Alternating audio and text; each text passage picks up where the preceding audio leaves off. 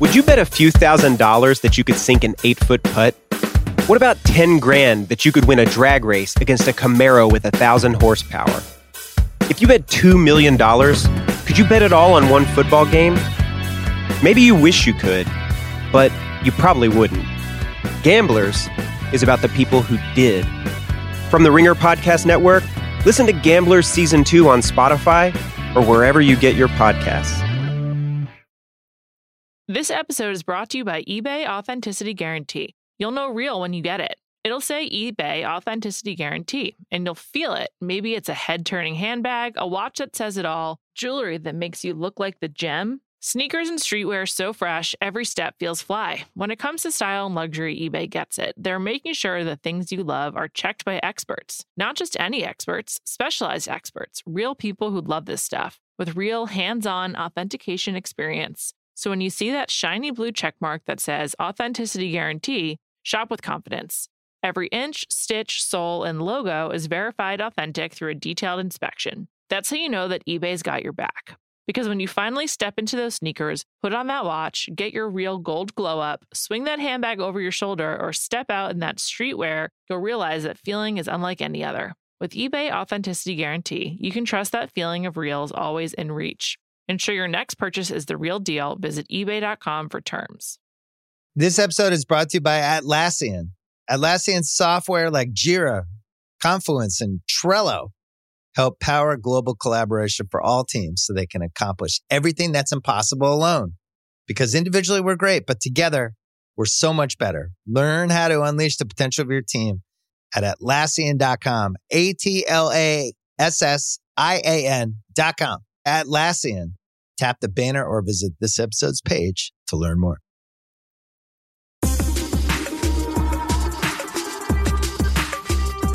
Welcome to Jam Session. I'm Juliette Littman. I'm Amanda Dobbins.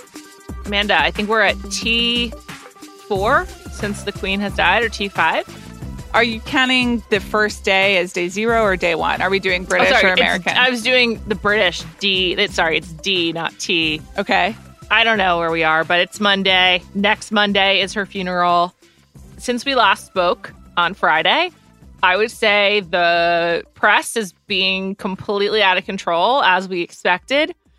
I feel like the most important thing that's happened in this press cycle since we last spoke is that the group formerly known as the Fab Four, yes, Will, Kate, Harry, and Meghan, did a walkabout together at Windsor. Mm-hmm. Which was really nice. And now there's like so many conflicting reports about how it came together, who's decided it should happen, and then like so much insane body language reading that I personally feel I've learned nothing. What about you? Yeah. I want to just point out it took 2 days because this happened on Saturday. Yeah. For this whole situation to devolve into what time was the text message sent and who sent it and what was the intent behind the text message, and probably at least 10 behind the scenes sources speaking to various media outlets about the timing of a text message. Like, we are fully in the weeds. We knew we would get here. Here we are. Absurd. It's so absurd. I also feel like there's less information than ever, but the appetite for headlines is greater than ever. Mm-hmm. So like I was reading Page Six, which I think is trying to be balanced based on the headlines that I saw, like just like on the page6.com. And by balanced, I mean like equally mean to everyone and equally like accusatory. But as a result, I just feel like there's actually less information than ever about all of these people, which is kind of weird considering they're like, this is the most public any of them have been in a long time. But my sense is there's not a lot of information because everything is being really tightly controlled. And so there's like even fewer leaks. And I do believe that everyone in the family like respects and loves the Queen enough to like not let their personal agendas take over, at least yet. But it's been pretty wild to watch this unfold. It's also been fascinating. I was thinking as I read all of the breathless and rude Harry and Meghan and Will and Kate coverage, which I did on Saturday. I was thinking a lot about that 2017 Sam Knight piece about the, London Bridge, the Operation London Bridge, the plans for the Queen's funeral, which that was a piece that was written 5 years ago in extreme detail about everything that happens in these 10 days that we're living through right now. And how preposterous all of this stuff from like the quote unquote accession council and everything that Charles went through and the proclamations and the statements and yada, yada. But because it's been in place for so long and everyone knows exactly what to do and we're all just kind of being marched through it, it's like happening so fast that they are going to wind up with like King Charles III and everyone's like, okay, sure. Like this is what happens now, I guess. And it's kind of like a brilliant strategic, like a, not assembly line, but what's the sushi restaurant where it all like the, like when like on a the boat? belt. Yeah. Like the belt. Like we're all just on the belt. I guess like the airport walkway. Yeah. And it's just kind of happening. Everything's just happening. And while we're all over here distracted about what time a text message was sent, they're just installing like a new monarch in 2022 because they planned for all of this. It's honestly pretty savvy. Yeah. As I'm also like, I can't believe this is happening. This is absurd. I actually thought you were going to say something different, though. I feel like things aren't, like, they're carrying on with, the plan, the London Bridge plan, but I don't think it's, like, actually happening the way they wanted to. Like, as we discussed on Friday, I feel like the BBC gave away that the Queen had passed away before they're ready to announce it.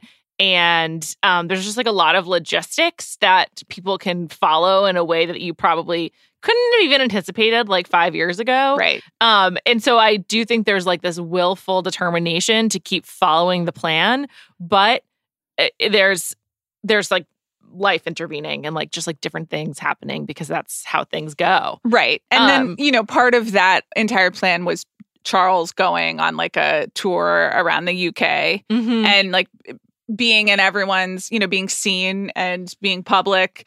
But you can't anticipate for the stray internet video of your guy freaking out about like a ceremonial inkwell and making weird faces. And then the 24-hour news cycle and internet cycle just memeing his weird face with good reason. It was a very strange reaction, sir. There are a lot of cameras. Just move it. Yeah, I know. He was just like, he was unhappy that the inkwell was on the desk when he was about to give his address. Right. It was in his way. Which wasn't even live, as far as I can tell. I mean, I watched the 9+ minute address on Instagram. Sure. And it just reminded me of like how infrequently I hear Charles's actual voice.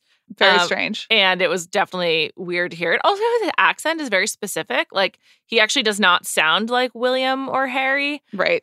He has a slightly different accent. And so, yeah, it was just like, who cares about that thing? Also, Charles does not seem invested in showing genuine humanity. Like, he seems invested in being the king. Right. And so I actually, but, in this Instagram era, everyone responds to like authenticity, real and fake, which authenticity no longer even means authentic. But, there's none of that for King Charles III. He doesn't seem press trained. No. Which is fascinating because he's been waiting for this job for 73 years and has been in the press famously for a lot of it. And, one of the tensions between him and Diana was that she was a press creature and he could like never get it quite right. But if there are cameras around, you got to know not to behave that way. You would think. Yeah. Also, it's interesting because the way that the royal press pool works, there's only certain photographers allowed, and then they distribute photos and video to everyone else. So whoever captured all of this was approved. I wonder if they're approved for the future. Yeah.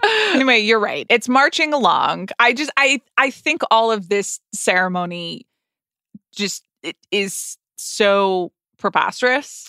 It feels like a play, right? It feels like, and I'm watching all of it and I am fascinated by it, but it seems so out of time. Well, there's so little actually happening. So I feel like I can check in with my go-to websites like a few times per hour. Yeah. And I won't have missed much. And like, I think since we last were doing jam sessions before your leave, I'm like significantly weaned off of Twitter. Like I don't really look at it that much outside of work hours. And so over the weekend, I was like, oh, I guess I should check in. But the way that I check in now is going to a website instead of going to Twitter. So like also the memes don't necessarily make it to me in the same way, which like, I don't know if that's irresponsible, but it's definitely helping my mental health. So I think that's incredibly responsible. I really support you. I regret to inform that I had a major Twitter backslide during my leave, which in my defense, I spent a lot of time with another human attached to me in a sitting position. So what else was I supposed to do? Sure. That's only your only option. But I got but I gotta work on it.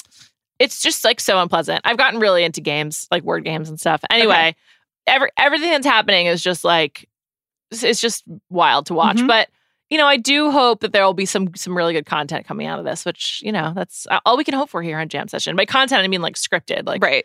The name of my play is 10 Days at Windsor. Okay. So I don't know what will be happening in the play yet, but that's the name of it. I think Peter Morgan needs to extend the crown. Oh, I agree. Do you think he will? I don't know. I guess it depends on like what Netflix's budgets are like these days. Right. And stuff. Right. So, on the one hand, you can see Netflix being like, no, we really need that. This is a bona fide hit for a different demographic than most of our mega hits, international. Yeah. We can spend the money. I mean, I definitely am still a Netflix subscriber in large part because of The Crown. So that's one woman's vote right here on the record. Keep it going. I wonder what keeps me hanging on. I never considered not having it, I guess. So I don't know. But that's a different podcast. Okay. Anything else stand out to you? I will say the one thing that I'm enjoying the most is Princess Anne being front and center. She's like the Guardian's really focusing on her. And to your point, she's actually the one traveling with the Queen's coffin. And she, if you watch The Crown, you're kind of aware that there's sort of like the two halves of the family. There's Charles and Anne, and then there's Edward and Andrew, although I don't even think they're that close. They're just younger. Right.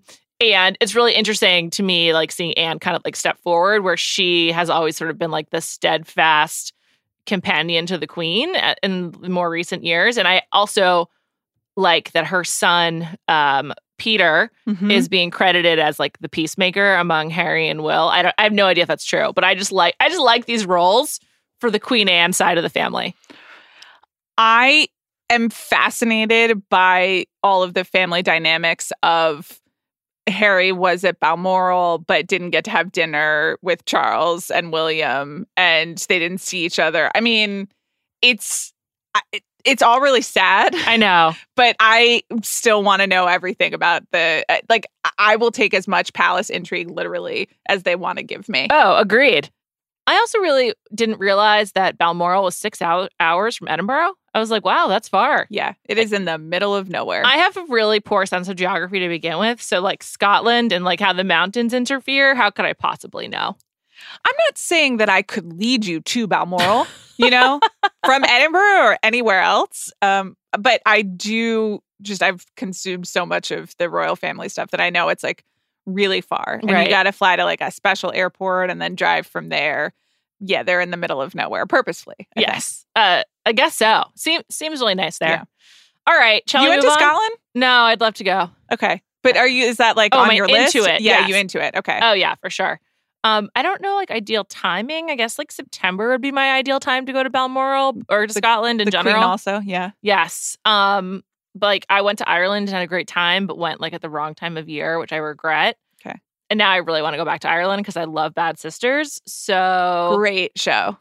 Love it. How many episodes have you watched? 3 or 4. Okay. I think I'm in the mix, but I'm not caught up. It's just a great show. If you're not watching it, it's like the latest project from the mind of Sharon Horgan. So yes. Check it out. She's the best. Sweet side note, wasn't on the rundown. Is Sharon Horgan the closest we have to like picking up the mantle from Nora Ephron? Interesting. She does make. There's no way to say it without sounding pejorative, but I guess like she makes like smart content for women.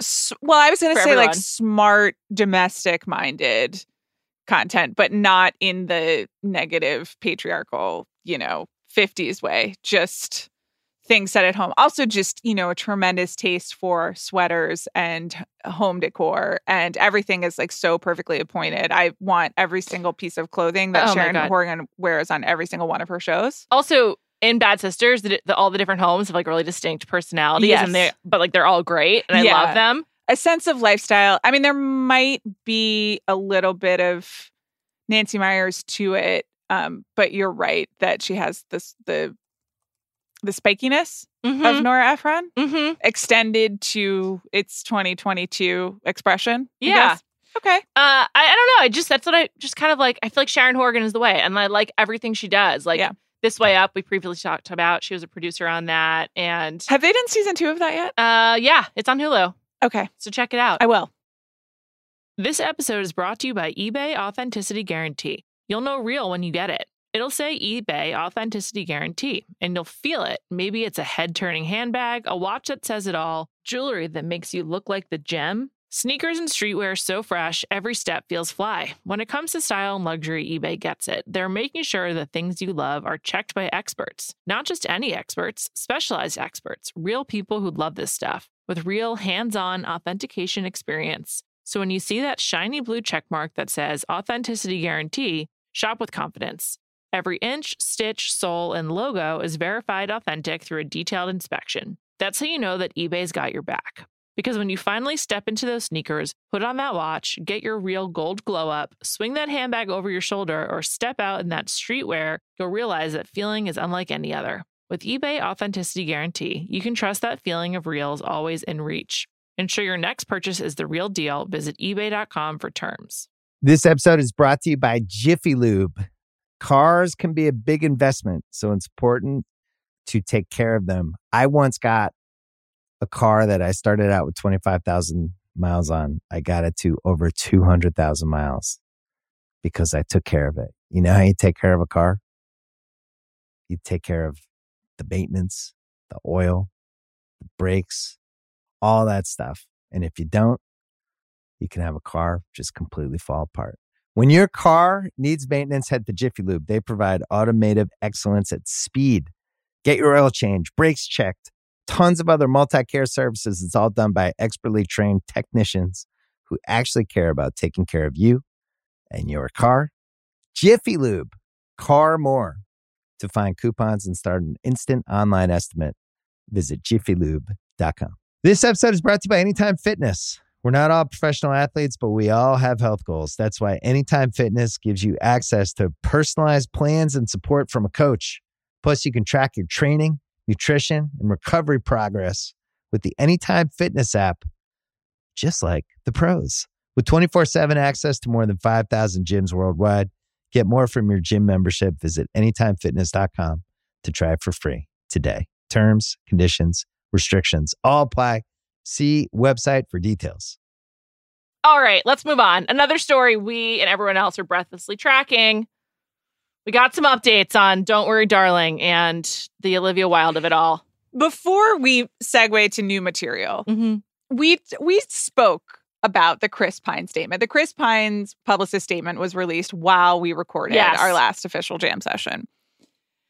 We didn't parse every sentence of the statement.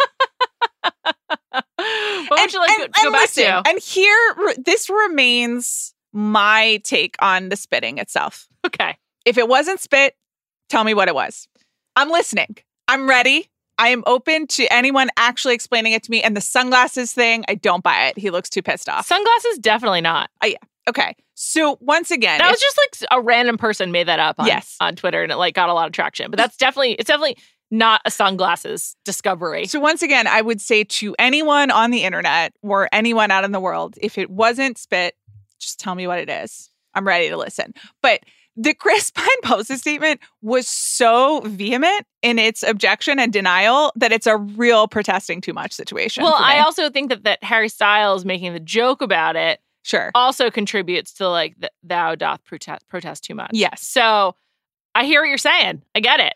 I don't have an explanation that makes sense to me. And I agree that if it wasn't spit and, cameras can do weird things, sure. But like something happened. Tell me what happened. I don't know. I'm like pointing in your face literally right now because we're in studio together, but I don't mean you necessarily. I mean, you are one of the world's great celebrity conspiracy theorists and researchers. So if you want to, but I just meant the world at large. I really don't think he spit, just based on my own watching. That's fine. I probably don't either, but something happened. Definitely. There's a lot going on there. One thing we failed to mention last time is that Florence Pugh and Chris Pine had been in a movie together before, so... Oh, that's right. The Outlaw King. Yeah. Of course. I forgot. I blacked that until you said that just now. Yeah, and so it wasn't a great movie, I think that he's definitely Team Miss Flo, which we speculated, but that like contributes to it even further. So what the major thing that's happened since we last spoke about this is that the Vanity Fair profile came out. And the Vanity Fair profile didn't contribute that much, but it had a couple of important takeaways for me. Number one, the quotes that Olivia Wilde gave about Shia LaBeouf exiting the film are very similar to the quotes that she gave to Variety, which leads me to believe that her explanations were pre-planned, which is a smart thing to do. So I support that. But then obviously the Vanity Fair writer had to go back and edit this profile to account for what had happened between when she interviewed Olivia Wilde and when it came out. And she also added that what she had been led to believe, what she had heard from her reporting is that Olivia Wilde and team decided to let Shia LaBeouf feel he quit, to like sort of have a seamless breakup for all. And that it then became quite seamed when she started doing press for the movie. So I'm sure that there's like some truth in all of this and a lot of stuff we also don't know. But this sort of like questioning the truth of what Olivia Wilde is saying continues. Yes. You're right that I think the similarity of statements is both like savvy. It's you and I say this all the time, like have an answer, you know, when you're going on a press tour and you're going to be asked complicated things, like practice your answer, have an answer. That's all it takes. I would assume that there's also some legal aspects of trying to have an answer to this as well, because it seems like a tremendously complicated story. Yeah. And I think like what happened on set, especially in terms of Shia LaBeouf, who has been accused of a lot of ugly behavior and has a complicated situation on his own and is in recovery. You know, that's like all stuff that requires a lot of nuance that none of these headlines ever maintain and is a complicated thing. And then there is like what Olivia Wilde is saying and what gets aggregated and what's going on between her and Florence Pugh, which is like a separate and like possibly related, but maybe not completely related issue. Right. So where do you stand on, I talked about this with Matt Bellany, and I'm just curious, like, what do you think happens to Olivia Wilde, the director? Like, does this affect her going forward? Well, I still have not seen Don't Worry, Darling. I have, from everyone I know who has seen it and who I trust, it is just not good, is the word. It's just that it's like not a successful movie at all. So, you know, it would be different if this were all distracting from like a masterpiece. But I think it does not work. And the other thing that I've read is that it's attempting to say something about, you know, sexual politics and female identity, women's identity and the patriarchy and like a lot of these issues that her press tour has like sort of tried to tie itself to, but then that has like come back. Well, that's been the central problem of this press tour, is that when she and why I feel like not any negativity, but the sort of like the founded sense of my negativity towards Olivia Wilde is that she in the interviews now with both Vanity Fair and Variety try to position herself as like this protector of women, and that might be true, but the Shia LaBeouf video that he released or was released so counters how she positions herself, and that I find that part frustrating. And so also when you tie yourself to this like sort of very specific message, you then have to live it fully, and it's not fair, as we discussed, but you then are held to a standard that I don't think is being met, unfortunately. Yeah, and I think it's important to point out the treatment of Olivia Wilde, especially online, as a result of being in a relationship with Harry Styles. And just there is a lot of gross stan stuff going on, and certainly a double standard. And she's had a lot of online abuse that I don't think is deserved. And I think the Shia stuff is particularly complicated for all of the reasons we just discussed. But there is another piece to this that is like somewhat unreported, which is, or not unreported because, you know, under discussed or under examined. And again, all of this is, you know, hearsay or anonymous sources or whatever, but who can know, but of how Florence Pugh was treated on set and what Florence Pugh's expectations were, and Florence Pugh having to do a lot of sex scenes, and Florence Pugh as an actor getting the support or not getting the support that she wanted, which is, you know, to your point, that's about creating an environment for women on your set. And Yeah. And whatever happened, it seemed that Florence Pugh was like not happy about it, and has played a pretty not aggressive, but substantial part in letting people know that she's not happy about it. Yeah. You know? From not going to the press conference, barely not doing any press for the movie, or barely any press, not promoting it, not commenting on the Vanity Fair piece, and to her glam team at Venice wearing T-shirts that said Miss Flo on them. Like, they had T-shirts made. Which I have to say, I also don't care for. Actually, I'm all about merch. I love a T-shirt collectible. Love all that. But do it in private. Like, Florence Pugh has done a pretty good job of keeping things private. Yes. So she clearly, when she wants to, she can. And this is obviously a statement. And, everyone's entitled to feel how they feel. They can't control it. But I do think that, like, until the last, like, week or so, I was kind of impressed with how Florence Pugh is handling things. I thought it was pretty professional, and now I feel like it's kind of devolved. Well, she's playing into it.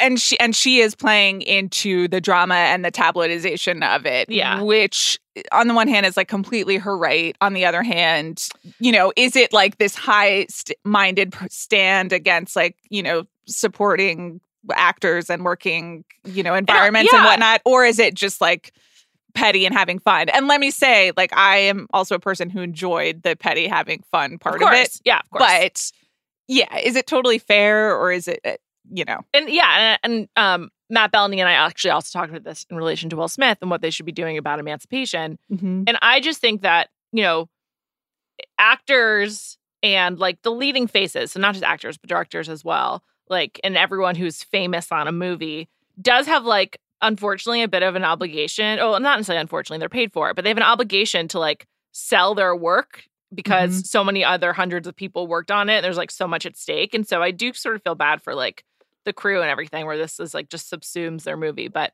I don't know, maybe that's also, like, a kind of Pollyanna-ish view of some kind. But I have to personally say, like, while I found all this delicious, I'm now getting a little bit tired of it, as I feel like there's no side for me to be on, and I like to pick sides. Do you think that Don't Worry, Darling will perform well?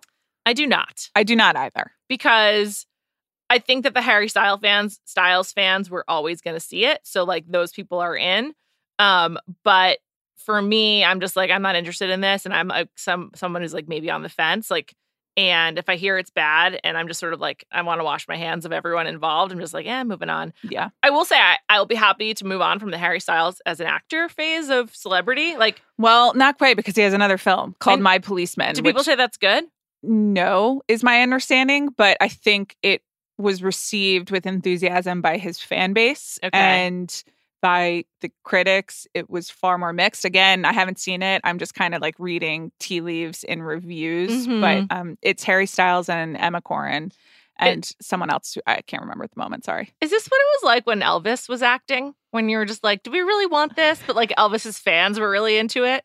I think so. And I think this is a little bit the extension of cast an actor based on their Instagram followers, and before that from their ability to magazine, and that's what's happening. Elvis is a good comparison, except Elvis was at least doing, like, music in his movies, right? Which frankly I, like, enjoy. Sure, yeah. I'm just thinking about, like, what role I'd like to see Harry Styles in. In a weird way, I feel like he should do some of the things like Nick Jonas has done, like Nick Jonas on Broadway. Okay. Like, that's your face lit up, and I love seeing you excited, but I have absolutely no interest. You don't want to see Harry Styles in Les Mis?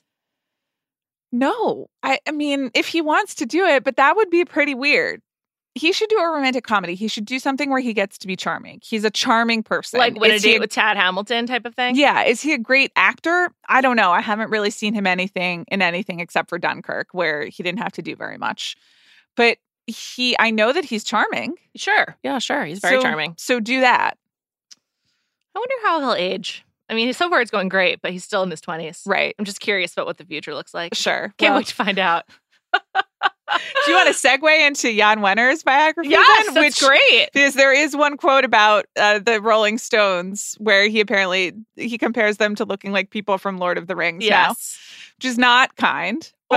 Which Almost Famous is like one of my two favorite movies, and there's a really funny Jimmy Fallon quote in it where he's playing like a fancy manager for Stillwater, and he has this funny line, obviously because the movie is from 1999 and it's about the 70s, where Jimmy Fallon's like, if you think Mick Jagger is still going to be on stage in his 70s or like whatever, and of course Mick Jagger is still on stage in his 70s, but Jan Wenner is just sort of like in like the fuck it stage. So he's revealing like all of these secrets. Well, so he wrote a memoir. Yes. And the secrets are in the memoir. Sure. He wrote a memoir, and he wrote a memoir because he worked with the journalist Joe Hagan on a biography about himself. And then after providing Joe Hagan with a tremendous amount of access and resources, decided he didn't like the book that Joe Hagan was writing, and so withdrew his participation. That book, called Sticky Fingers, came out a few years ago. It is quite long, but it is, in terms of the documentation of an era of boomer media, quite something. And so then Jan Wenner was like, no, the ultimate mythologizer needs to like write his own mythologies. Which, like, I kind of respect. I love self-mythology. See Halftime by J-Lo. It's worked out for him thus far. Yeah. He did one of those meandering profiles with Maureen Dowd in the Times this weekend, which was really, really peak boomers on Long Island, far Long Island, fancy Long Island, living their best Suffolk lives. County. Yes. Far Suffolk County. And saying ridiculous stuff. It just also went on forever and ever. It was so long. I think he and Maureen had a great time together. But in addition to just talking a lot about rock and roll and what he created, he's dropping various tidbits about all of the many celebrities that he's encountered. And for our purposes, the era in which he owned Us Weekly, which coincides with like the height of Us Weekly in the mid 2000s. Please listen to Just Like Us on this very podcast feed. If you haven't, it was really good, and it'll talk a lot about this. But he confirms he's just kind of giving tidbits about bold names in a way that is great magazine making and also a little crass, which is once again his style.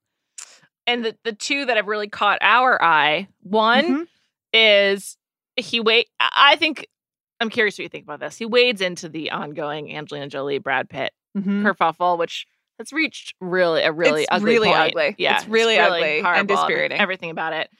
He goes back to 2005 and basically says Angelina Jolie was the one who tipped off the paparazzi to kind of expose their relationship, which I hadn't known before. Did you? Really? Oh, that was a long time rumor.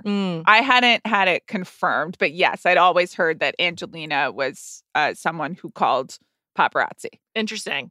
It makes sense based on the pictures we've seen of her since. Right. But that's one that like sort of is making a lot of waves. And then my beloved Cameron Diaz, he says that she once told a magazine editor that I hope you get cancer when they called to ask her about a picture of her making out with Justin Timberlake. And like, honestly, I forgot about her and Justin Timberlake and was glad to remember. Or like, I hadn't forgotten about it, but I hadn't thought about it in a long time. And I was like, oh yeah, fun times. So good rumor. I like that. I mean, I like that. What are the like legal ramifications of like releasing this information that can't really be fact checked, I guess, except for going to like these random editors to ask, like, is this true? And are you surprised that Jan Wenner is willing to like engage in like basically these will be feuds? I mean, he must be on the outs already. I'm not surprised. This is how he made his name. And also, I think at this point, he doesn't really care. You know, he's like best friends with Mick Jagger and best friends with Lorne Michaels. And is like, it's kind of gross the ways in which he doesn't care about, but also he knows how to make headlines and sell his book. So I'm sure that he's legally protected. Someone thought about this for him. Yeah, I bet they did some research. I mean, maybe not. That would be interesting. But I guess, you know, he does know how to sell, or he did once upon a time know how to sell magazines. I guess selling magazines is over now. Well, it's funny because as we speak today, Rolling Stone has like a big interview with Steph Curry that has like some news in it. Although I will say one of it is that the Warriors considered reuniting with Kevin Durant this past summer, which like, if you listen to the Bill Simmons podcast, you are aware of already. Mhm. So more like confirming that, but Rolling Stone doesn't have the same identity that it used to for like a lot of reasons. But it's just interesting how like it still exists and is still like trying to like be like a haymaker, but just like not in music because it's not possible anymore. Yes, and Jan talks about that at great length because in the Maureen Dowd profile, because he handed Rolling Stone over to his son, and then it was Didn't go so well. to so now he's no longer involved, and it's not really about rock and roll; it's about other things. So, and he like had some separation anxiety Right. about it, I would say. If an armchair diagnosis from the reading the Weekend New York Times. Yeah, I like the gossip bits. I don't know. Sure. It's fine. Yeah. Everyone's going to be fine. Great. It's a new jam session motto. Yeah, and I have one more. Okay. Let's hear it. So this is from my friend Claire sent this to me, and this is from Joe Coscarelli at the New York Times, a wonderful reporter, who did a profile of an artist named Issy Wood. She's a painter, she's a musician, and she's kind of been affiliated with a lot of big deal older male names in the industry. Like I think Larry Gagosian was a big part of her career, and also notably Mark Ronson. And then she distanced herself from all of that and is kind of doing things her own way, which is great. So the piece is about her career and like this artist up on the rise, but also kind of her removal from this industry, whatnot. And she speaks a lot about her experience, and she talks about specifically working with Mark Ronson and feeling like slightly intimidated, or made to feel intimidated by him. And they do, as for legal reasons, go to Mark Ronson for comment. And I will preface all this by saying that I have no idea what went down between them, and I don't want anyone to feel intimidated. And also, obviously, I'm a huge Mark Ronson fan, so I'm pretty biased. But here is the quote that he gave to the New York Times in response. I have a different recollection of our professional history, but I wish her the best and the continued use of my HBO Max login. So, I wasn't there. Like, I don't know, but we can now on Jam Session wish people the best and the continued use of our HBO Max login. That was a perfect turn of phrase. I was once at a party where someone who I didn't know, who was hooking up with this guy that I liked, came up to me and said, "Oh, I use your Hulu login." Okay. And I wanted to die. So this is great. It's just, it's brutal and funny. And in the vein of wish them well, it's like the next level. I wish you well, and the continued use of my HBO Max login. So that's a great kind of new era Jam Session or next era Jam Session. It's also such an incredible fuck you to this article and to Issy Wood. Just sort of like, I won't even dignify this with a respectful response. So I think it's actually great for the article. Fantastic content. Yeah. Sure. Good for the article. But it's going Control F right into the document. But it definitely undercuts this woman a lot. Yes. So, and again, perhaps contributes to her thesis. Right. Exactly. So once again, I'm separating it from whatever went on there that I'm not informed about beyond the scope of this article. It just on its own, wonderful turn of phrase. That is wild. I feel like next week on Jam Session, I'd like to do a deep dive into the world of art and pop culture, because I was reading the Jennifer Lawrence Vogue profile, and she's married to Cook Maroney, who is a gallerist, as the Vogue article reminded us.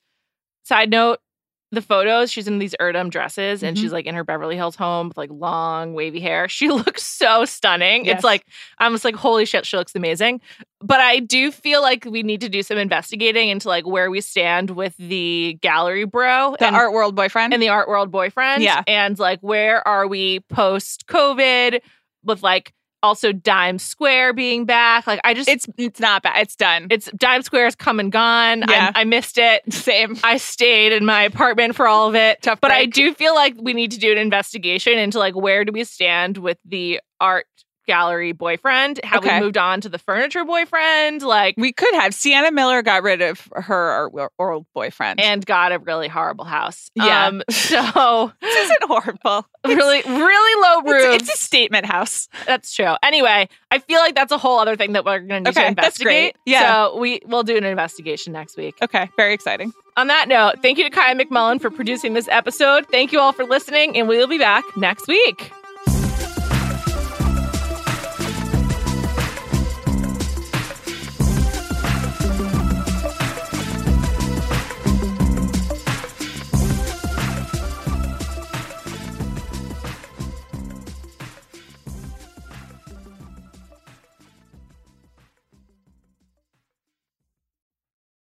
This episode is brought to you by 20th Century Studios' Kingdom of the Planet of the Apes. As a ruthless king builds his empire at the expense of the remaining human race, a young ape will fight for the future of apes and humans alike. Kingdom of the Planet of the Apes. Enter the kingdom in IMAX on May 10th and in theaters everywhere.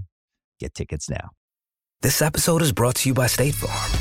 You might say all kinds of stuff when things go wrong, but these are the words you really need to remember. Like a good neighbor, State Farm is there. They've got options to fit your unique insurance needs, meaning you can talk to your agent to choose the coverage you need, have coverage options to protect the things you value most, file a claim right on the State Farm mobile app, and even reach a real person when you need to talk to someone. Like a good neighbor, State Farm is there.